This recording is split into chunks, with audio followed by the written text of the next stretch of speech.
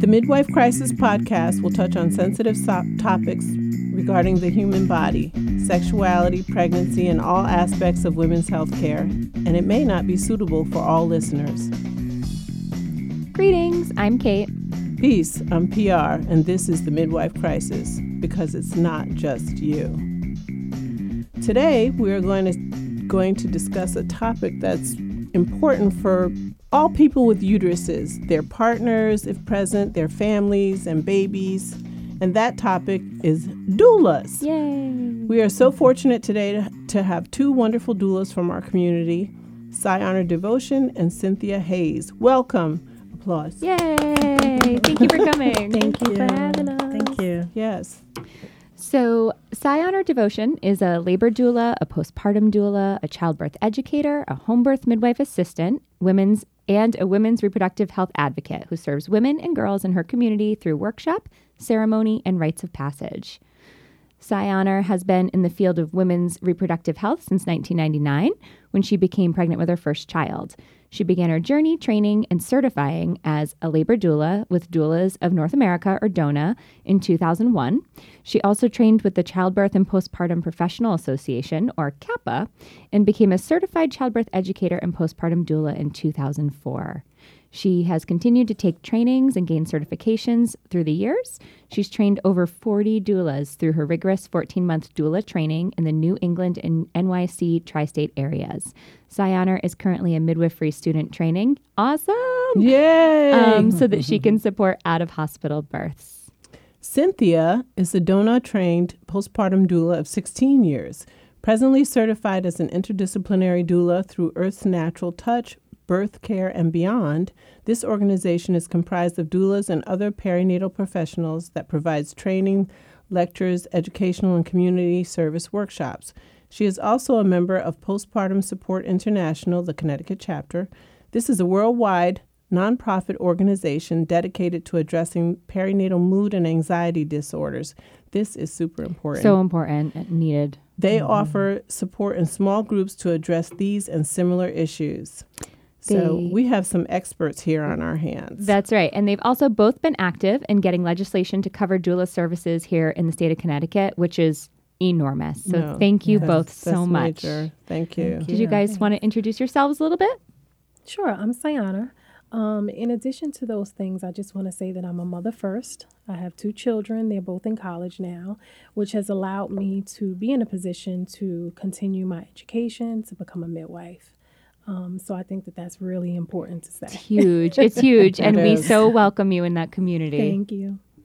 Yes, and I too am a mother of three, and my youngest is 21, thank God. And so now this also frees me up to do all of the work that I love to do as well. That's awesome. Great. Thank you, Cynthia and Cy Honor. We're mamas too, so yes, we are. We are. Mm-hmm. We were talking a little bit about our children before the program started. Yes. I have 3, and Kate has 2, and together we all have a lot of kids. Yeah, that's right. A gaggle. And not a destruction. Nope, not a destruction. That's a whole nother thing.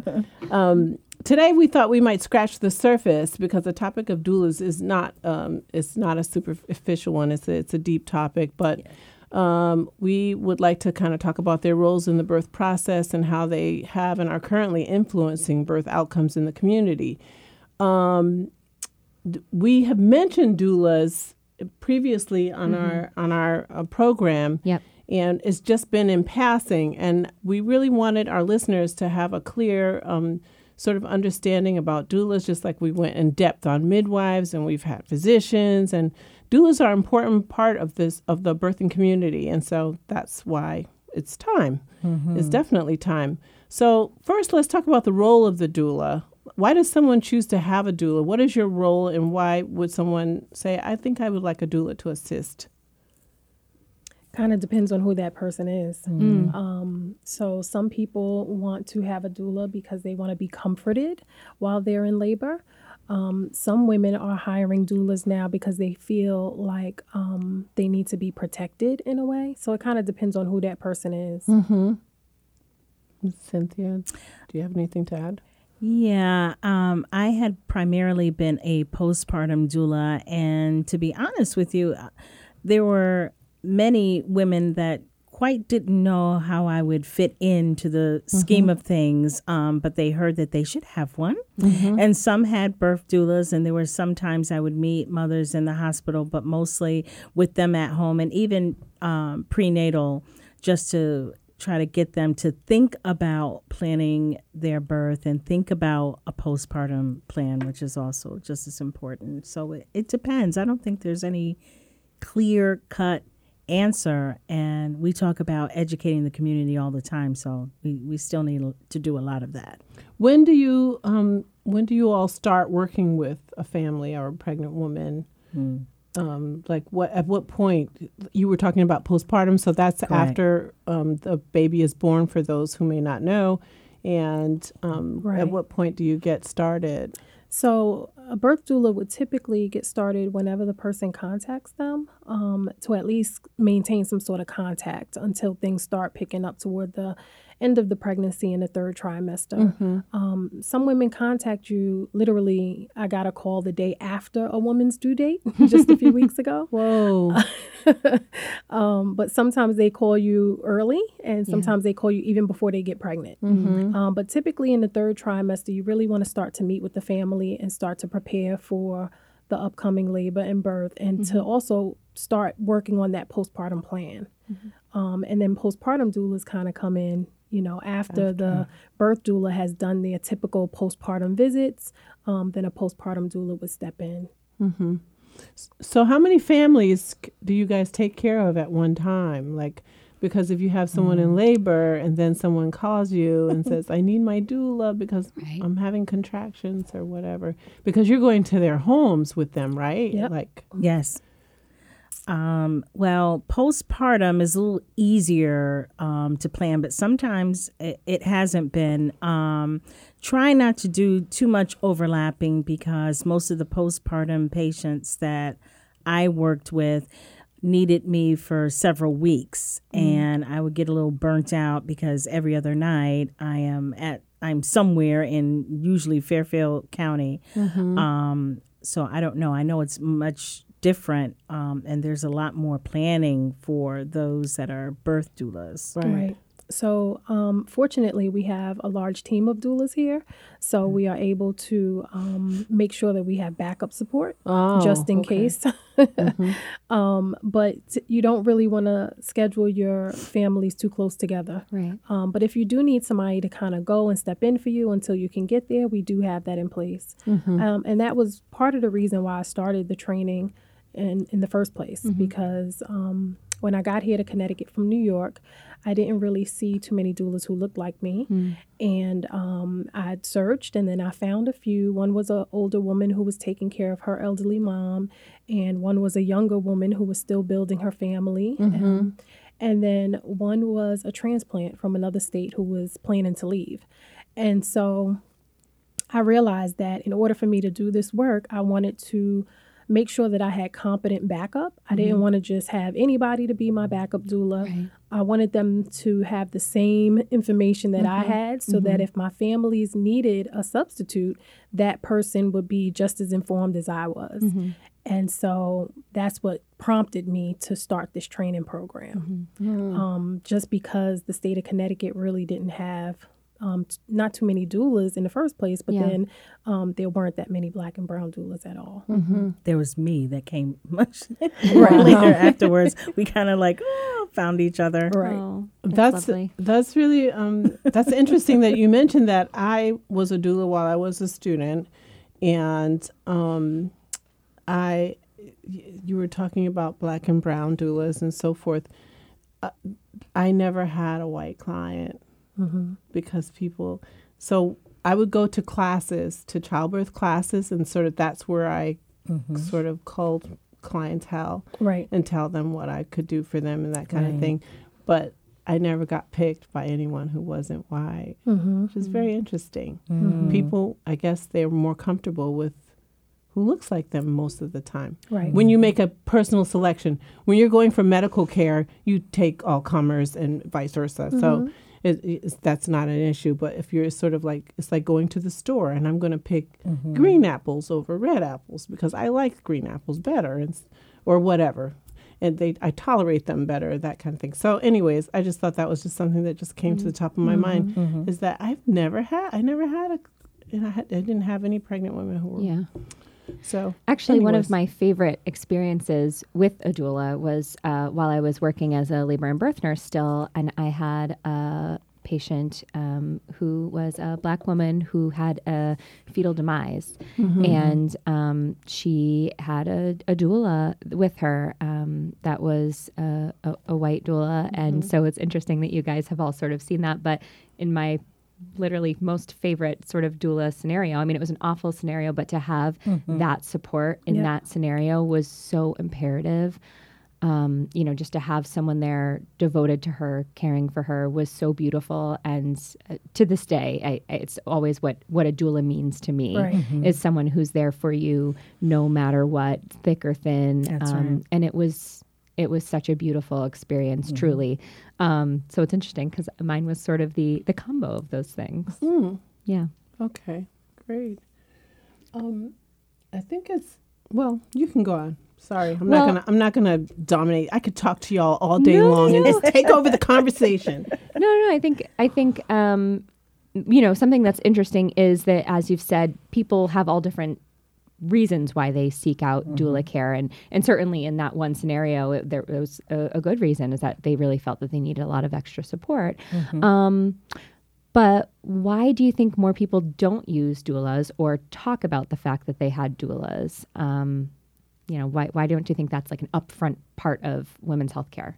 Yeah, because when they'll say, my midwife said, my doctor said, and they know good and well they paid whatever for their doula, but they didn't say my doula did or said whatever. Like, it's just I very haven't really had interesting. too many of those experiences. The people who have worked with us are pretty proud to say that they were able to have a doula. Whether they paid for that doula or they got the doula through a program that paid the doula, they were always very happy and appreciative and just very proud to say that they had that support. I think more people are not hiring doulas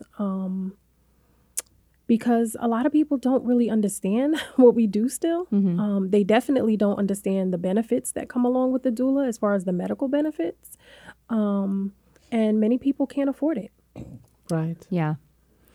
Right. Now, my experience was that I was working with about 95% white women postpartum in Fairfield County that could afford to have doulas. And it's funny because I didn't even think, my first thought when I first entered into the profession was that, they are the families that can actually afford to hire doulas. Right. And it wasn't until I got to know Sayana and all the work that she was doing, and it was like, it is my dream to work with Black families. And, unfortunately, there aren't a lot of is there any? There might be some isolated programs that actually work with Black families or low-income families or teen moms and teen parents, but not that many. And so even though I had created like the framework for a program, it was like, well, how am I going to get clients if they have to pay for it and they can't afford to pay for it? And then there's that whole educational piece that we often talk about. Even the more affluent families were not quite, they were still, we'll talk about that a little later, but they weren't enjoying great birth experiences and outcomes either. So it was like, what is going on here? I mean, there's so many people that need us, but there needs to be that educational piece to let parents know that they do have choices. I'm taking a moment. I don't know that we actually said exactly what a doula does. So, and we're now a couple minutes into the podcast. I'm like, wait a second, did we actually do that? So if you guys wouldn't mind briefly just saying sort of what a doula does Yes. and maybe what kind of training you have. That would be wonderful. Thank you. Yeah, we went over your training a little bit in the beginning got when we too talked about your excited. bios. Right. But yeah, Dove just right how in. that affect. Right, we did dive right in. And so, what is it? I mean, we're using the term doula like it's magical, but we're not really saying like day to day what it is that you're doing in intrapartum or in the postpartum experience. Right. What kind of services are you providing, and who? I think it's really important to point out to whom you are providing them, because people will say, well, she has a midwife. Why does she need a doula? And I'm like, Correct. you are misunderstanding roles here. Right. Right. So why don't you enlighten everyone? You, So a doula understand, could be, she could be your homegirl, she could be your auntie, she could be your mom. She can be whoever you need her to be to support you through your pregnancy, birth, and postpartum period. So she's there to kind of give you a lot of informational support, physical support, emotional support, even logistical support to make sure that you've gotten things taken care of that maybe you didn't realize need to be taken care of. And she's there consistently. So she's somebody that you can text, you can call, who will come and check on you to make sure that you're getting nourishing foods in the postpartum period or just during your pregnancy or whatever period it is that you need her. And then, of course, she's there during the entire labor and delivery. So she's there supporting you, supporting your partner or your family, whoever else is there, if there is anyone else, to help them to be involved in taking care of you as well. And then helping you to adjust in that postpartum period. And so we know that just by having that support, there are some benefits that come along with it, including less interventions, increased breastfeeding initiation, less cesarean section rates, things like that are really important to a mother's outcome. Things that we're getting with midwives. So if we have a midwife and a doula, like a tag team, Dynamic duo. what right. can we not do, you know? Right. Also, the doula is there for those things, but the midwife is the clinical provider. She's Right. the one who is Right. taking care of all of your medical needs Right. and making sure that you and baby are well. So we appreciate that distinction because I think that is something that is very confusing for people. Right.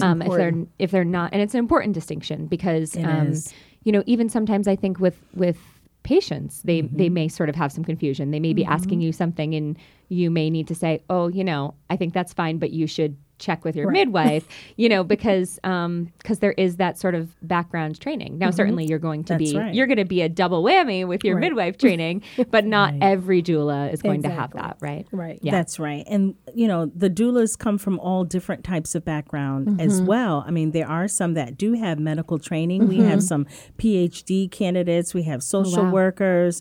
We have stay-at-home moms. There's all different types of backgrounds, but all of them, especially those that are coming through our collective, are trained professionals, and they're not medical. They're not medically trained. However, we do go through that rigorous program to make sure that we're aware of terminology and to understand, physiologically what the mother and even psychologically what the mother and the family might be going through as well. That's why we're able to provide that much needed support. So when patients' families are looking for a doula, what should they be looking for as to know that person is adequately trained? Because that's really important in terms of It connection. Yeah, it really If you have someone who's going to be spending that kind of time and intimate time with you, not just in giving birth, but postpartum period also, when your emotions are like a roller coaster and who knows what your house looks like and your whole situation. Right. And you're trying to get used to this human who you just dropped out of the sky. Right. So, or of your uterus, which is the sky. Right. So yeah, it's, speak.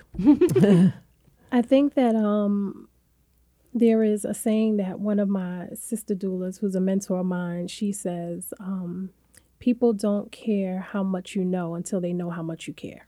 And that is really important when you are a doula caring for somebody.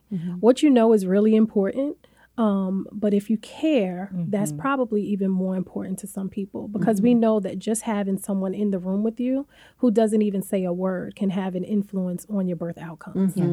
But if you have someone who is additionally trained on top of all of those things, that makes it even better. So most doula trainings are about 3 to 4 days.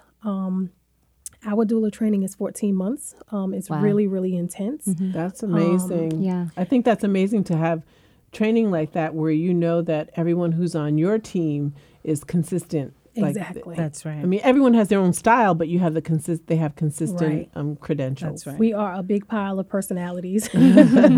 But yes, the training is consistent. Everybody has the same information.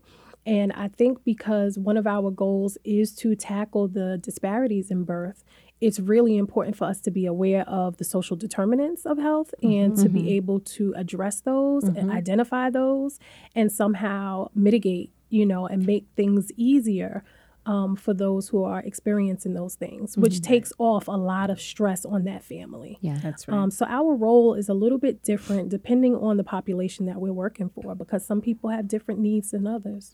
How about in the postpartum period? I would say that there's a lot. I mean, you can't get any more intimate than actually attending someone's birth and seeing all of that. But the postpartum, is a very touchy time as well. You can have the doula there doing, even informally, some kind of assessment as to mom's pain, helping her, of course, with lactation. Also making an assessment with regard to any kind of, emotional needs or some of the other stress factors, just trying to, maneuver through her home now with the baby and all of those types of things. So you have to be a very good and clear communicator. And, backing up just a minute, it makes sense that even a postpartum doula meets with the family and gets to know them a little bit during the pregnancy. And I often would do that. And, then a lot of times we figure out what it is that they need and don't need. And, there's a lot of wisdom, like not only as a doula, but just as a parent, as a mother, that I can impart as well. And so you become very close to some of the families, even though I didn't think that would happen. Yeah. I was just becoming a doula so I can get money to buy my first house. So, and I said, and I could be a doula and do this. And, so, but it just became so much more. So, yeah. Do most doulas have other jobs outside of practicing? Well, we have to right now because not everyone can pay. I mean, and this, even though it's not, as we said before, this isn't a new profession, but it's kind of new in the way that I could say that we are presenting to the different populations that are here in Connecticut. Even when I was doing it, I was like, there's something else that's going on here for anyone that is giving birth. So, yeah. Well, that's something that PR and I both feel so strongly about is that we are with every person that needs us. So anyone with a uterus, I don't care if it's a he, she, them, what stage of their life they're in, what season of their life they're in, we want to be able to provide for them. That's right. And we both come from sort of working in this area and wanting to make sure that we really can take care of the whole gambit. So whether that's a teenager or someone who is, considered poor, or someone who's really well off and well educated, and everyone in between, because everyone sort of deserves that support. And so what I'm hearing from you is that's sort of what you guys are trying to accomplish as well, is that we feel everyone deserves a midwife, and you're saying also, and everyone deserves a doula, which is absolutely lovely. Yes. We learn a lot also. In our efforts to be those kinds of providers, you wind up learning from everyone. That's true. You learn something from everyone. And you don't take it personally. You say, it enriches us. Right. So Yeah. What would you both want to touch on, just maybe what you can recall as your most rewarding or like favorite experience being doulas, and then maybe what's your most challenging? I think that's kind of difficult because there's so many experiences that you Right. kind of just love Yeah. and so many families that you connect to and, now are part of the family in a way. Yeah.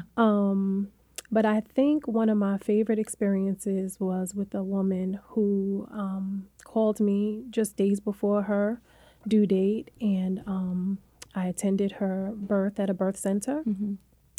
And afterwards, the midwife said, "Well, how long have you guys been best friends?" And we were like, "We don't even know each other. We barely know each other." You did well. You both did very well. Yeah, with and that. she let me name her daughter. So, Oh my gosh, that is incredible. That's is- amazing. That is incredible. Yeah. That's a huge statement. yeah. One of the most challenging was supporting a teen mom in Harlem, New York.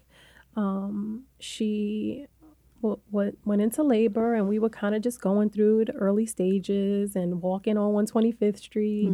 And she finally went into the hospital, and it was time for her to have her baby. She didn't want an episiotomy, and they didn't allow her much movement. And before I could say anything, the doctor gave her an episiotomy without asking. And so, of course, labor has to go on, and she's clueless as to, this happening. And eventually, she wanted to breastfeed the baby, and she was not getting any support. So she called me, and she was crying, and she needed somebody to come and help her. So I'm calling all around the hospital, and I finally got to someone. And the person said, "Oh, I know who that is. She's a teenager, right? She probably doesn't even want to breastfeed anyway." Oh, yeah. And so I had to truck down to her to help her to get the baby latched. And I went to visit her postpartum, and she continued to breastfeed, and she kept that up for months. But she also had a catheter bag because she was damaged and wasn't able to urinate. Yeah. And so that was pretty difficult, for her to go through. And it kind of hurt me to see that she had to experience that. Yeah, so let's just let it be known to all of our listeners, that is assault. That is mutilation. You need to ask permission before you do anything to a patient. right. And, we believe really distinctly in informed consent. And that doesn't sound like any consent. And so that is a problem. And we're seeing that come up more and more. You're seeing articles where women are suing their obstetric providers because they are being assaulted. And it's really real. And on one side, we know obstetrics is such a high litigation field. And so people feel like they have to have their defense up. But then now women and families and patients have their defense up. And so what's that? Knuckles meeting knuckles is not going to get you anywhere. So so that's terrible. And I'm glad that you are there for women to help try to educate them and support them and talk to them and help them make those decisions. And we do know that there are emergencies, but it certainly doesn't sound like that was one. Right. So They just didn't allow her to do what she needed to do, what her body needed to do. Yeah. They did what was most easiest They for weren't them. giving her any kind of resources to try and begin her efforts as a solid mother. Like she wanted to breastfeed, and this is going to affect her as she mothers this child into adulthood. Absolutely.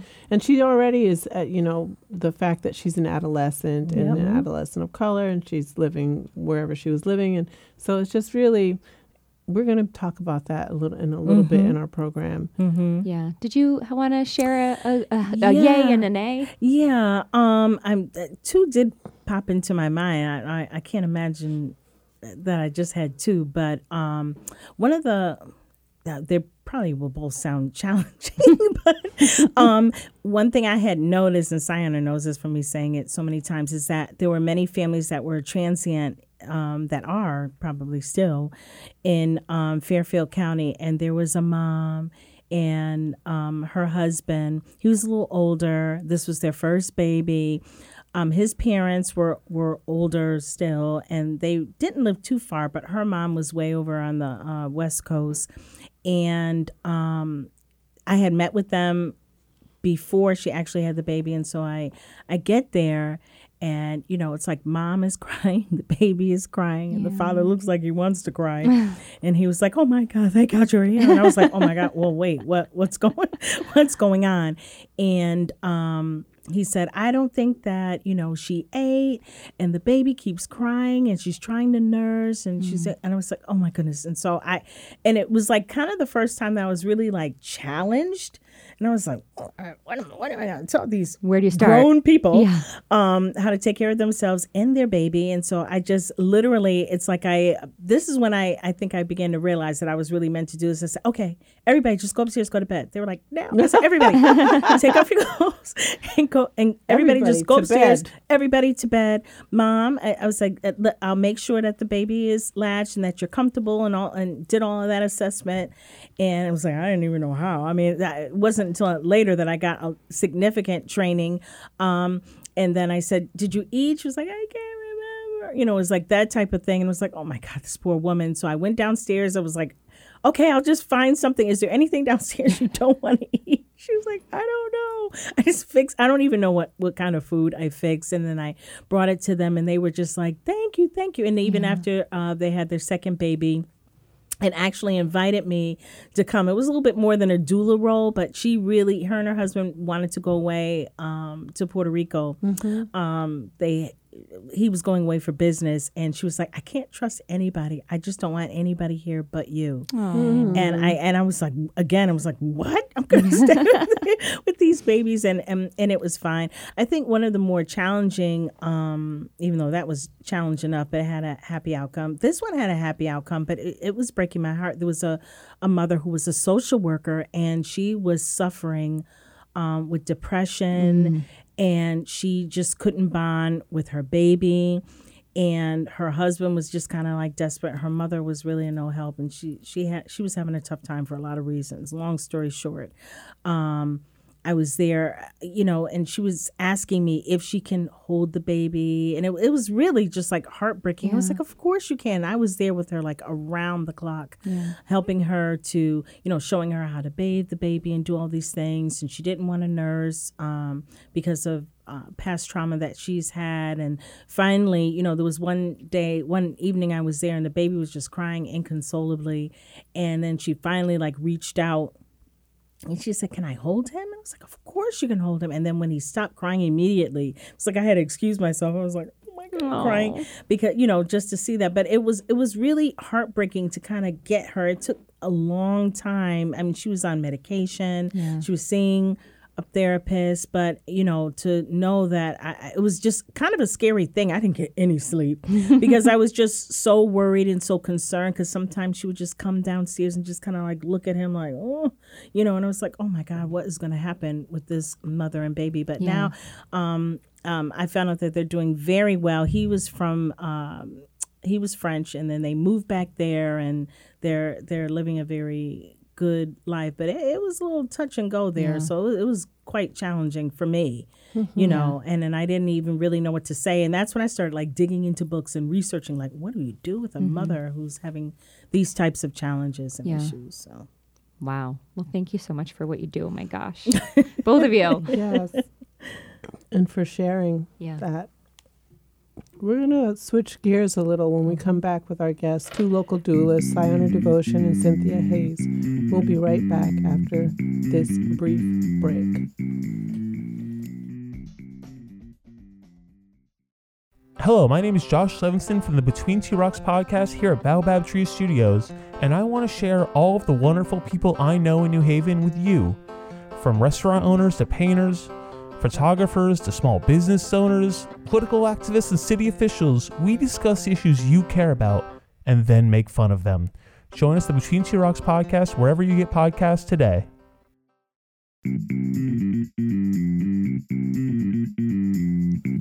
Okay, welcome back to the Midwife Crisis Podcast, where today we are discussing doulas and their roles and how they're just, fixing the world. And thank you again to Sayana Devotion and Cynthia Hayes for being here. Thank you. Thank you for Yes, having us. thank you. In each episode, we like to take a peek at the intersection of culture, race, and sexuality when we discuss topics. And this is particularly important, I think, with regard to the work that you all do. We were talking about it a little bit before the break when we were discussing issues with clients who might be of a certain color or culture and just their experiences. In 2019, there were numerous articles, including one in the Huffington Post, that addressed the maternal mortality crisis in Black women and how it has been worsening despite the amount of money we throw at the problem and despite talking about how doulas can help. In 2017, ACOG, the American College of Obstetricians and Gynecologists, commented that maternal health disparities cannot be reversed without addressing racial bias. And that's something that, while many people are members of ACOG, when these kind of comments come out, they kind of lean back a little bit. Mm-hmm. And I think it's important to lean in because that's how we're going to try and remedy it. But that's personal commentary there. In our own podcast, we've quoted stats of Black women dying 3 to 4 times the rates of white women, and that Black babies die at twice the rate of whites. And that was in 2019. That's not in 1919. Yeah. Mm-hmm. Right. So, can you shed some light for us on how, I'm already a believer, but how we already talked a little bit about how some people feel like having a doula is considered a luxury and who hires you and who doesn't. But how can your services help with this problem, help with this issue? Because I think that it can. I think it needs to be discussed more and made more public, and your role needs to be sort of promoted. Right. So I think it's really important for us to recognize before we go any further that exposure to racism is the risk factor and it's not race. So being a Black woman in America is not what is causing this problem. Mm-hmm. It is being imposed on the Black women who are having babies here. Mm-hmm. So doulas are in a position where firstly, we can start to educate people, start to prepare them even before they get pregnant, and support them throughout the pregnancy and, of course, postpartum. But also helping to mitigate some of the institutional biases that are imposed on them in different stages throughout their process. Mm-hmm. So as they're going through their regular daily routine, they're coming in contact with so many different things that a typical white woman may not experience. So I always use the example of one day my son came home. He was home from college and he was hanging out with friends. It was about 8 o'clock at night, and he walked through the door and he had a hood on his head. Mm-hmm. And so as a Black mother, that is like one of the scariest things that we could probably ever see, right? Is our Black child with a hood on their head at 8 o'clock at night in the dark. Whereas white women don't have those same concerns.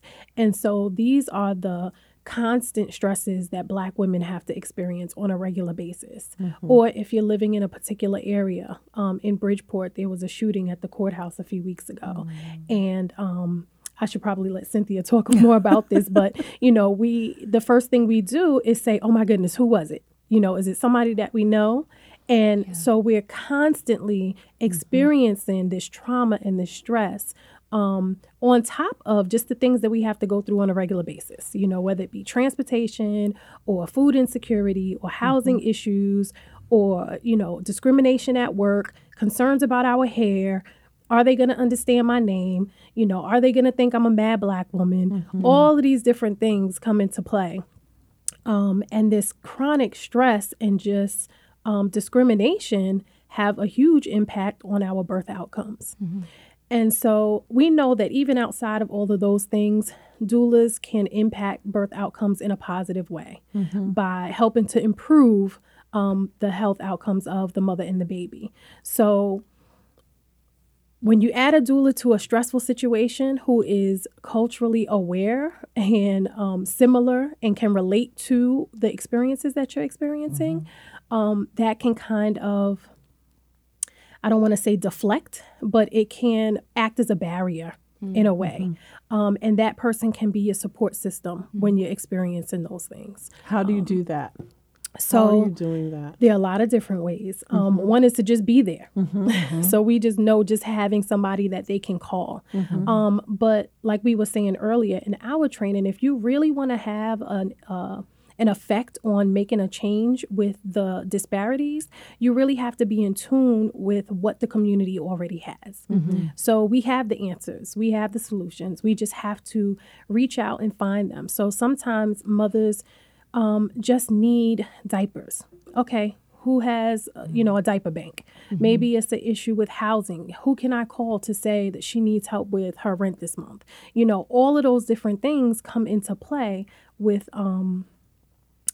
trying to make changes when it comes to birth outcomes. And it seems so distant, but it's really not. And I know that that's not the typical role of a doula, because one of the questions you asked earlier, it made me realize that, the majority of the doulas who are in this country are white, middle-class, married women.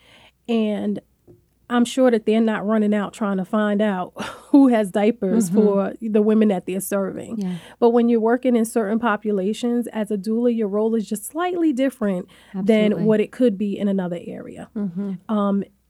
Particularly if your goal is to impact these disparities, which ours is. So Right. And I think that we're also realizing too that, and I know that it's been highlighted in a lot of different media, that this is happening to Black women regardless of their socioeconomic status. But what people don't realize is that weathering is really taking its toll on the so-called middle-class, educated Black woman. Because they are the ones that are, out there trying to, be those, 10 different kinds of woman, and depending on what scenario or situation that they're in.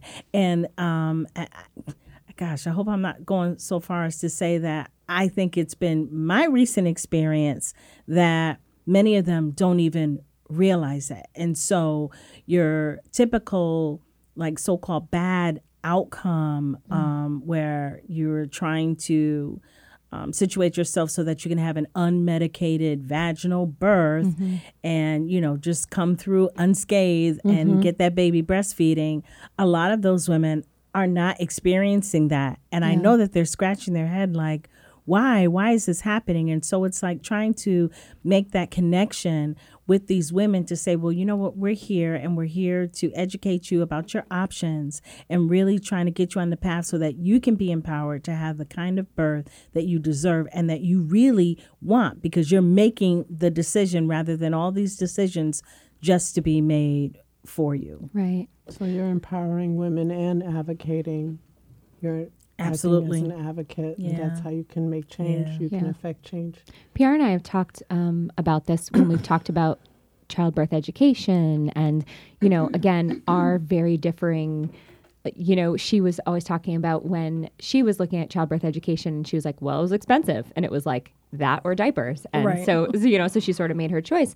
Whereas, it was almost like it was given to me on a platter, somewhat like I had people offering, oh, please, do you want to come to my childbirth class? And it's free. And it's, and that's so backwards, know? And so I guess my question is, what can we do as a community and especially in this state to get access to doulas, to childbirth education, and to these resources for women? Like what can we do? What can the listener do? That kind of thing. Yep. So there are a lot of different things that are going on right now as far as legislation is concerned.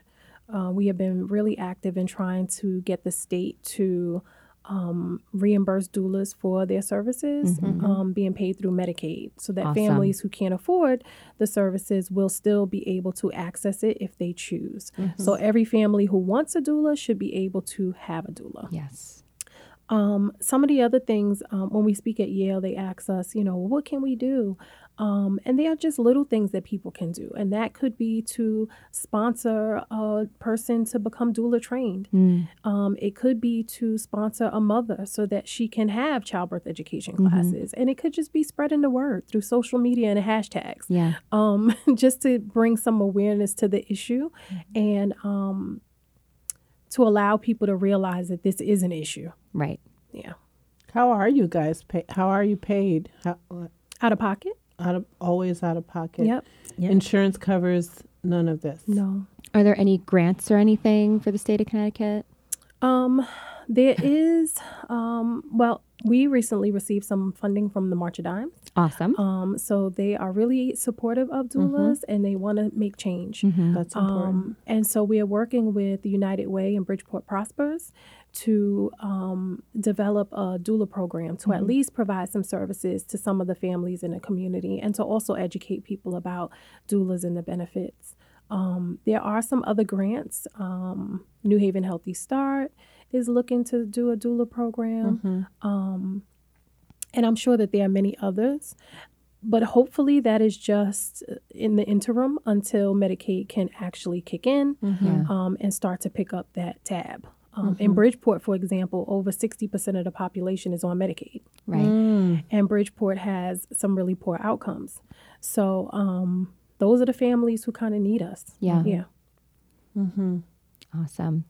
Sometimes I like to speak to the LGBTQIA population, and it's also a part of the population of people who have uteruses that could benefit from added support during pregnancy, labor, and the postpartum process.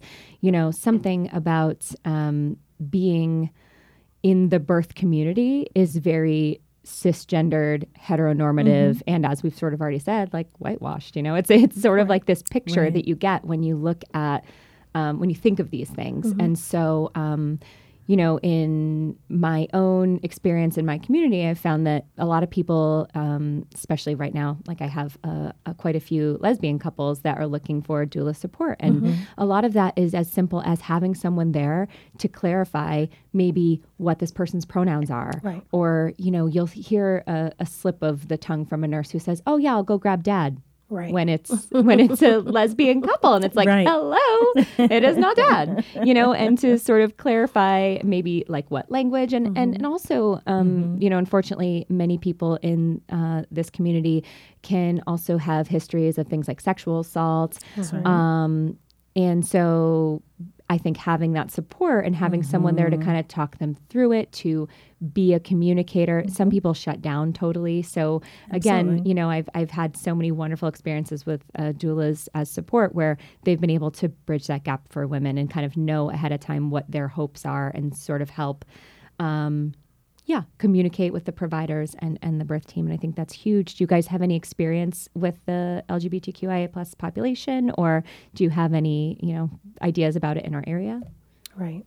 So I think that it is something that's being talked about a lot in the birth world because we want to make sure that we are inclusive of everyone, and whoever it is that needs support or wants support can actually have competent support. Yeah.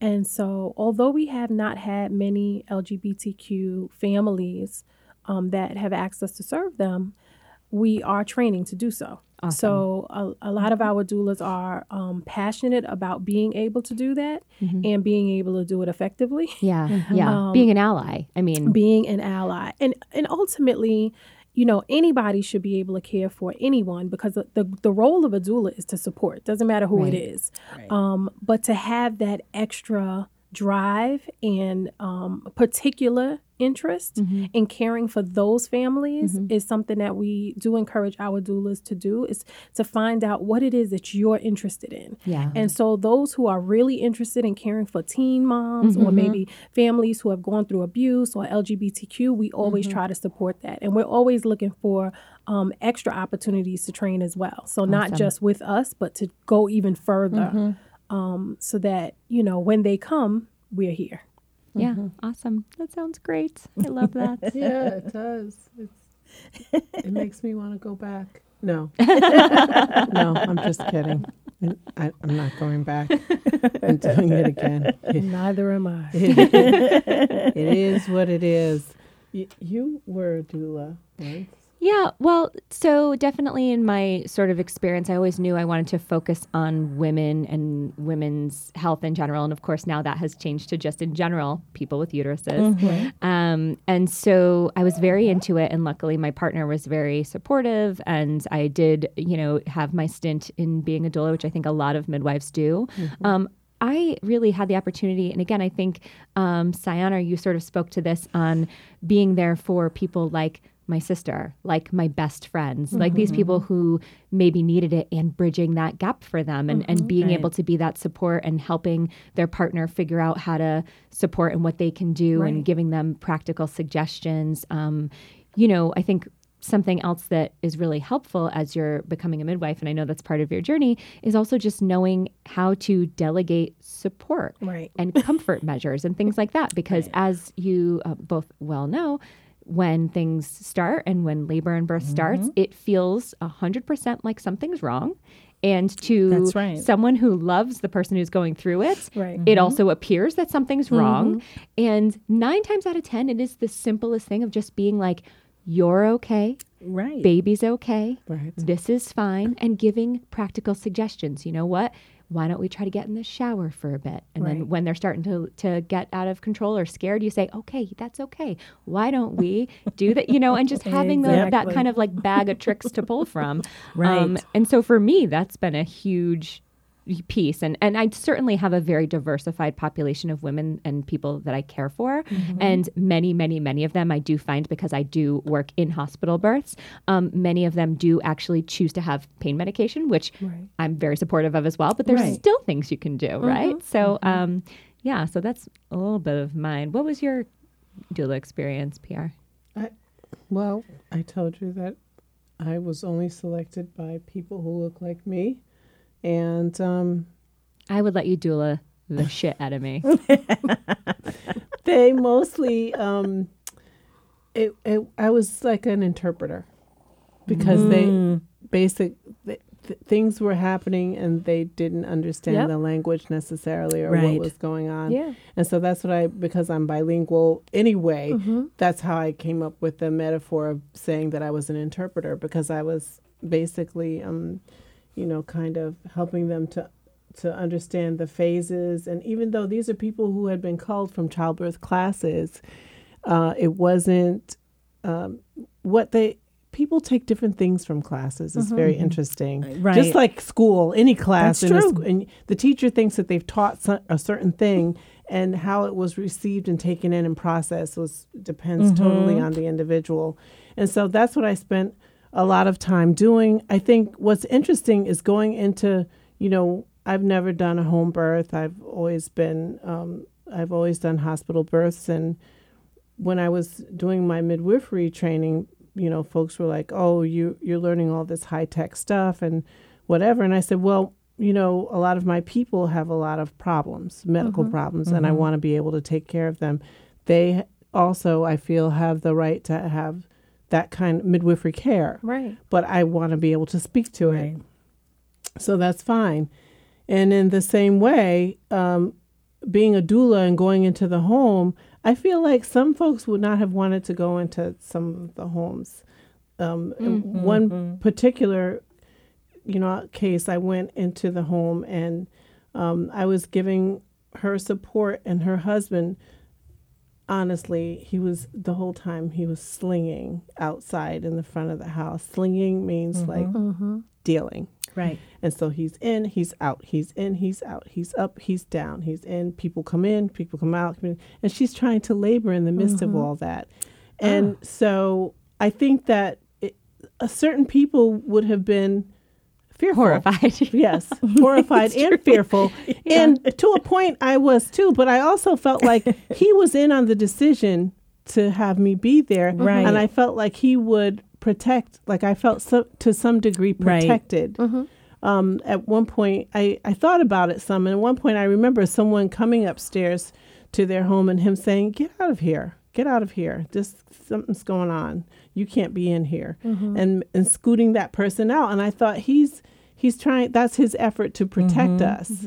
And, well, that was his role. That was his support role, right? Was to kind of take care of that piece. Right. And I guess mine was to take care of her and to comfort her as her labor was progressing. Right. And I saw it all the way through to the end till we went transferred to the hospital, and he shut down shop. And then we went to the hospital. Right. Then he was totally focused. Right. And then at that point, I kind of coached him on things he could do. Yeah. Right. Like, why don't you do this? Why don't you put some ice on, do whatever.